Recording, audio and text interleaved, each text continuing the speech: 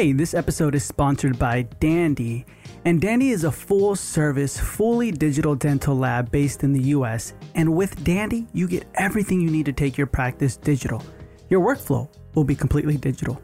They offer an entire range of services and products, from crowns to bridges, implants, surgical guides, veneers, partial and full dentures, night guards, and custom clear aligners, and more. And on average, practices that use Dandy see $30,000 saved right up front, 76% faster delivery, and 89% reduction in remakes. And guys, guess what? Dandy is giving you a free 3Shape Trio scanner. So that's already saving you over $20,000, and you'll get $250 in lab credit. So just go to meetdandy.com/TDM and you can find out more. That's meetdandy.com/TDM. And if you decide to try out Dandy and use that link, you will get the free 3Shape Trio scanner and you'll get $250 in lab credit. So go to meetdandy.com/TDM or just click the first link in the show notes below. All right, let's get into this episode.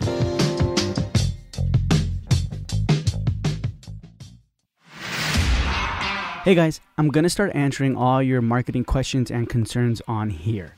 I'm going to give you quick, bite-sized, actionable marketing strategies and tactics that will help you attract new patients immediately and grow your practice. Every Monday, a short episode will come out, and each month we will be covering a topic. Topics like ground marketing, Google AdWords, internal marketing, reputation management, and more. And I will have experts, agencies, and professionals give us step-by-step instructions you can easily implement. What you're listening to will be actionable steps you can do today. No strings attached. And then you will see the results. So without further delay, let's get into our Monday morning marketing episode. Hey Tom, so talk to us about patient retention. How can we utilize this, or what advice or suggestions can you give us that will help us with this? Looking at new patient retention, it's critical. But before we get into how to do it, let's talk about why you'd want to do it. In other words, why is it so important? Why is it critical? Let's say a healthy new patient flow for a GP is 25 or 35, let's say per month. So I don't know, about 400 new patients a year. The average lifetime value of a new patient in a general practice is over $6,200. So that's a lot of money, lifetime value, for each one who comes in and stays. If you could only increase new patient retention, let's say just by 20%, that's 80 more patients a year who are with your practice times however many years are going to be there. That 1 year, those 80 patients, the average lifetime value multiplied out, you're looking at just shy of $500,000. That's a $500,000 increase in the value of the practice over a few years. So we're going to talk about something that I call the 20-20-20 new patient exam. Before I get into detail on how to do it, let me tell you who this is not for, because it's really important that I make this clear. Even before I tell you who it's not for, we're talking about the most common kind of patient, the asymptomatic, no symptoms, comes into the office. I think everything is just fine. I'm just here for a cleaning and a checkup.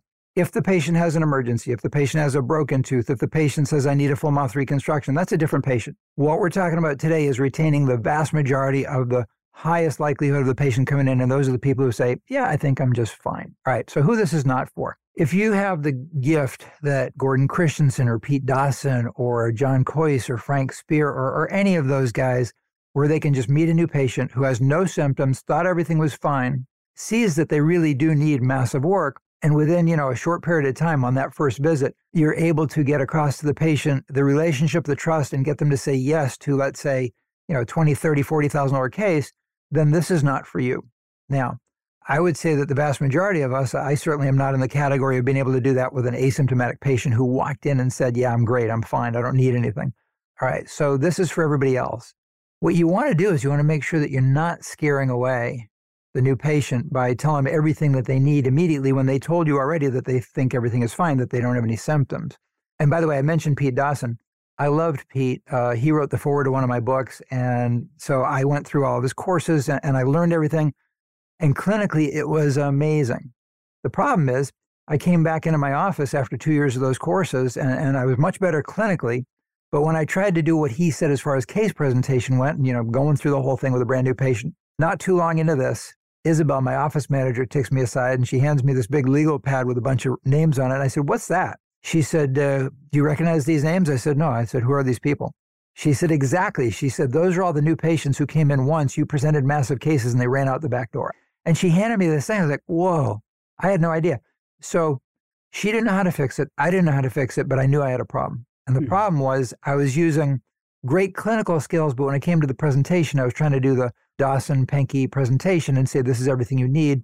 There was no trust. There was no relationship. So over the years, I did a lot of trial and error, and I figured out a way to get by this. And I came up with 3 rules. So for your docs out there, if you're writing anything down at all, write down these 3 rules. This is for the asymptomatic brand new patient when you meet them. Number 1 is don't take much of their time. So a treatment plan that requires them to come back 5, 6, 8, 10 times over the next several months, it's already going to be too much friction. Don't take much of their money. So if the out-of-pocket is, under $1,000, that's fine. But if if $500, $600, $700, that's all good. But if the out-of-pocket's going to be $4,000, $5,000, $6,000, $8,000, $10,000, or $15,000, again, you're putting in stress in a relationship that doesn't need to be there yet, and you can retain that patient if you don't do that at that point. I'm going to tell you how to do that right now.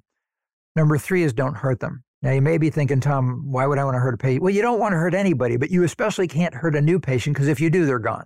So those are the 3 rules. What you do is you develop what I would call a phase 1 treatment plan, but you don't mention to the patient that it's a phase 1 treatment plan initially. This is where the rubber meets the road. All you're doing is developing your phase 1 plan. If we were back in dental school, they wouldn't have you treatment plan an asymptomatic patient from beginning to end, or any patient, symptoms or otherwise. They wouldn't have you treatment plan the entire patient. You would do a first phase and then get that under control, whatever. So kind of back to the roots a little bit. Now, what could be in that phase 1 plan that won't take more than a few visits, won't take much of their money, and won't hurt them, won't take much of their time? All right, you could do whatever's needed, but you could do perio phase 1, deep scaling and root planing. Let's say you found some pit fissure and groove composites that were needed. You could do those. Let's say the patient requested whitening. Okay, that's fine as well. This is just some examples, but it's low cost, low impact, nothing major, not going to scare them, not going to take much of their time or money. So that's a phase 1 plan. Now, let's say you're looking in their mouth and you see that their posterior teeth have all these wide open margins on 30-year-old amalgams, and you probably have recurrent caries and whatever. How can you not tell them that? How can you just do a plan and tell them everything's great other than this? Well, you can't. That wouldn't be ethical at all. So I had to bridge that gap and figure out a way to present something to them that would be easy, but at the same time would be ethical and just be honest. So the way that I did that and the way I recommend doing that, let's say you're just about done with your phase 1 plan. So you've actually presented it and she said, yeah, that's fine. Just a couple of visits and not much money. So that's fine.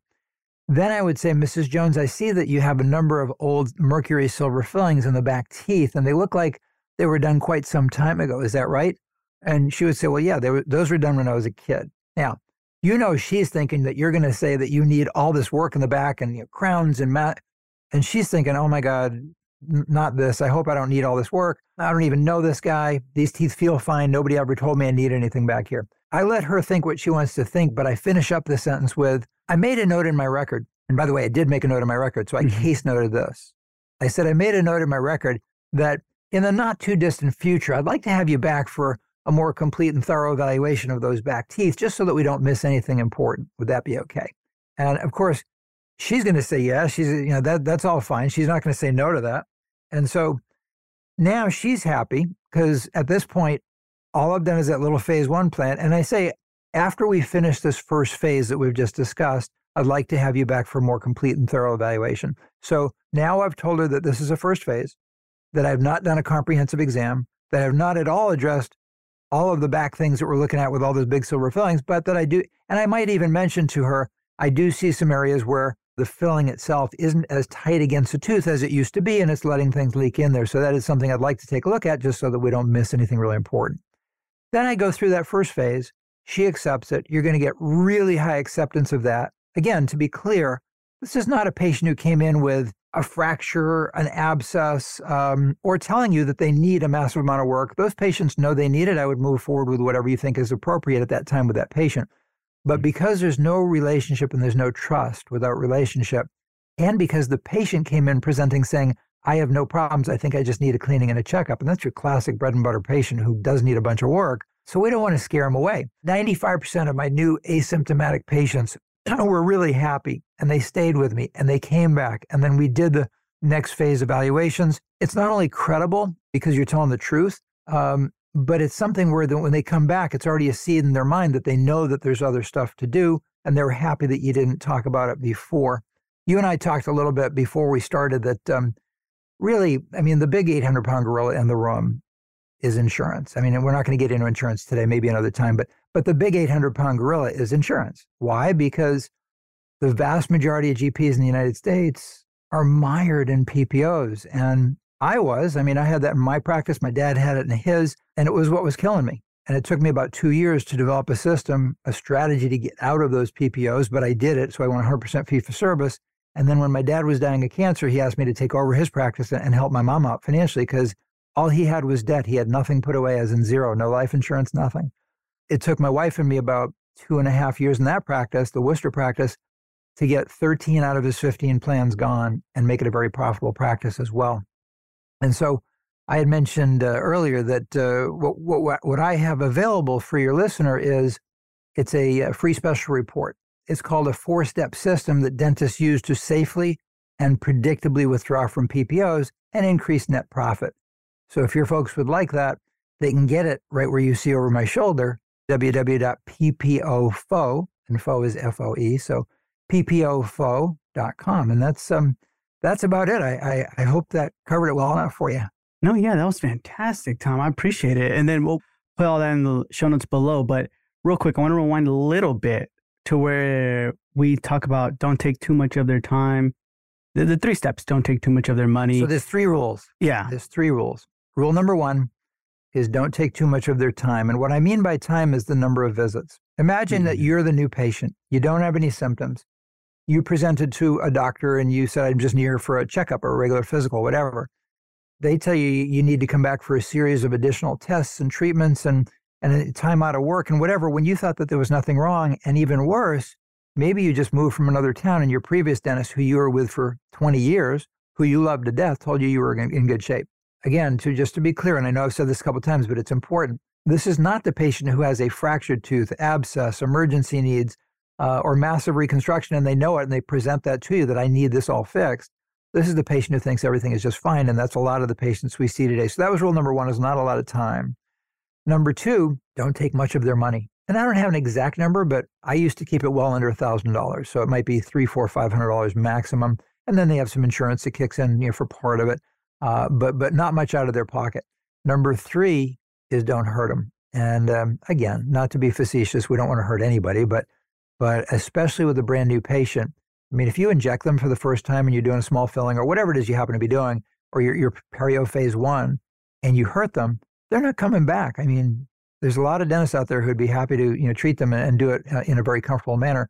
So you just have to be extra, extra kind and careful to make sure that none of that happens. And you'll retain a very high level of a very high percentage of your new patients. It's wonderful, man. I like how you broke that down with the phases too. How you kind of do it all in a slow type of growth, right? But you're building that, what you said, you're building that relationship, that trust, but you got to establish the foundation with the relationship first, right? And I feel like sometimes we just want to hurry up and get that in there. The funny thing is, when my office manager in the Framingham office, Isabel, when she handed me that notepad, it was a legal pad, and it had pages and it scrawled of handwritten names. I was like, what is this? She said, exactly. You don't know who these people are, do you? I said, no. I said, Isabel, what's your point? Get to the point. She said, every one of those on those 3 or 4 pages is a new patient who you did the long form, full exam and comprehensive treatment planning and so forth. All asymptomatic patients, all patients who came in saying, I think I'm fine, I just need a cleaning and a checkup. And you told them they need 10, 15, 20, 30, whatever you saw. And you were probably right, but you blew them all out the back door. And again, at that point, we didn't have a solution. So I knew I had a problem, but I didn't have a solution. And it took me a couple of years to develop what I call the 20-20-20 new patient exam for maximum new patient retention. And that's what we just discussed.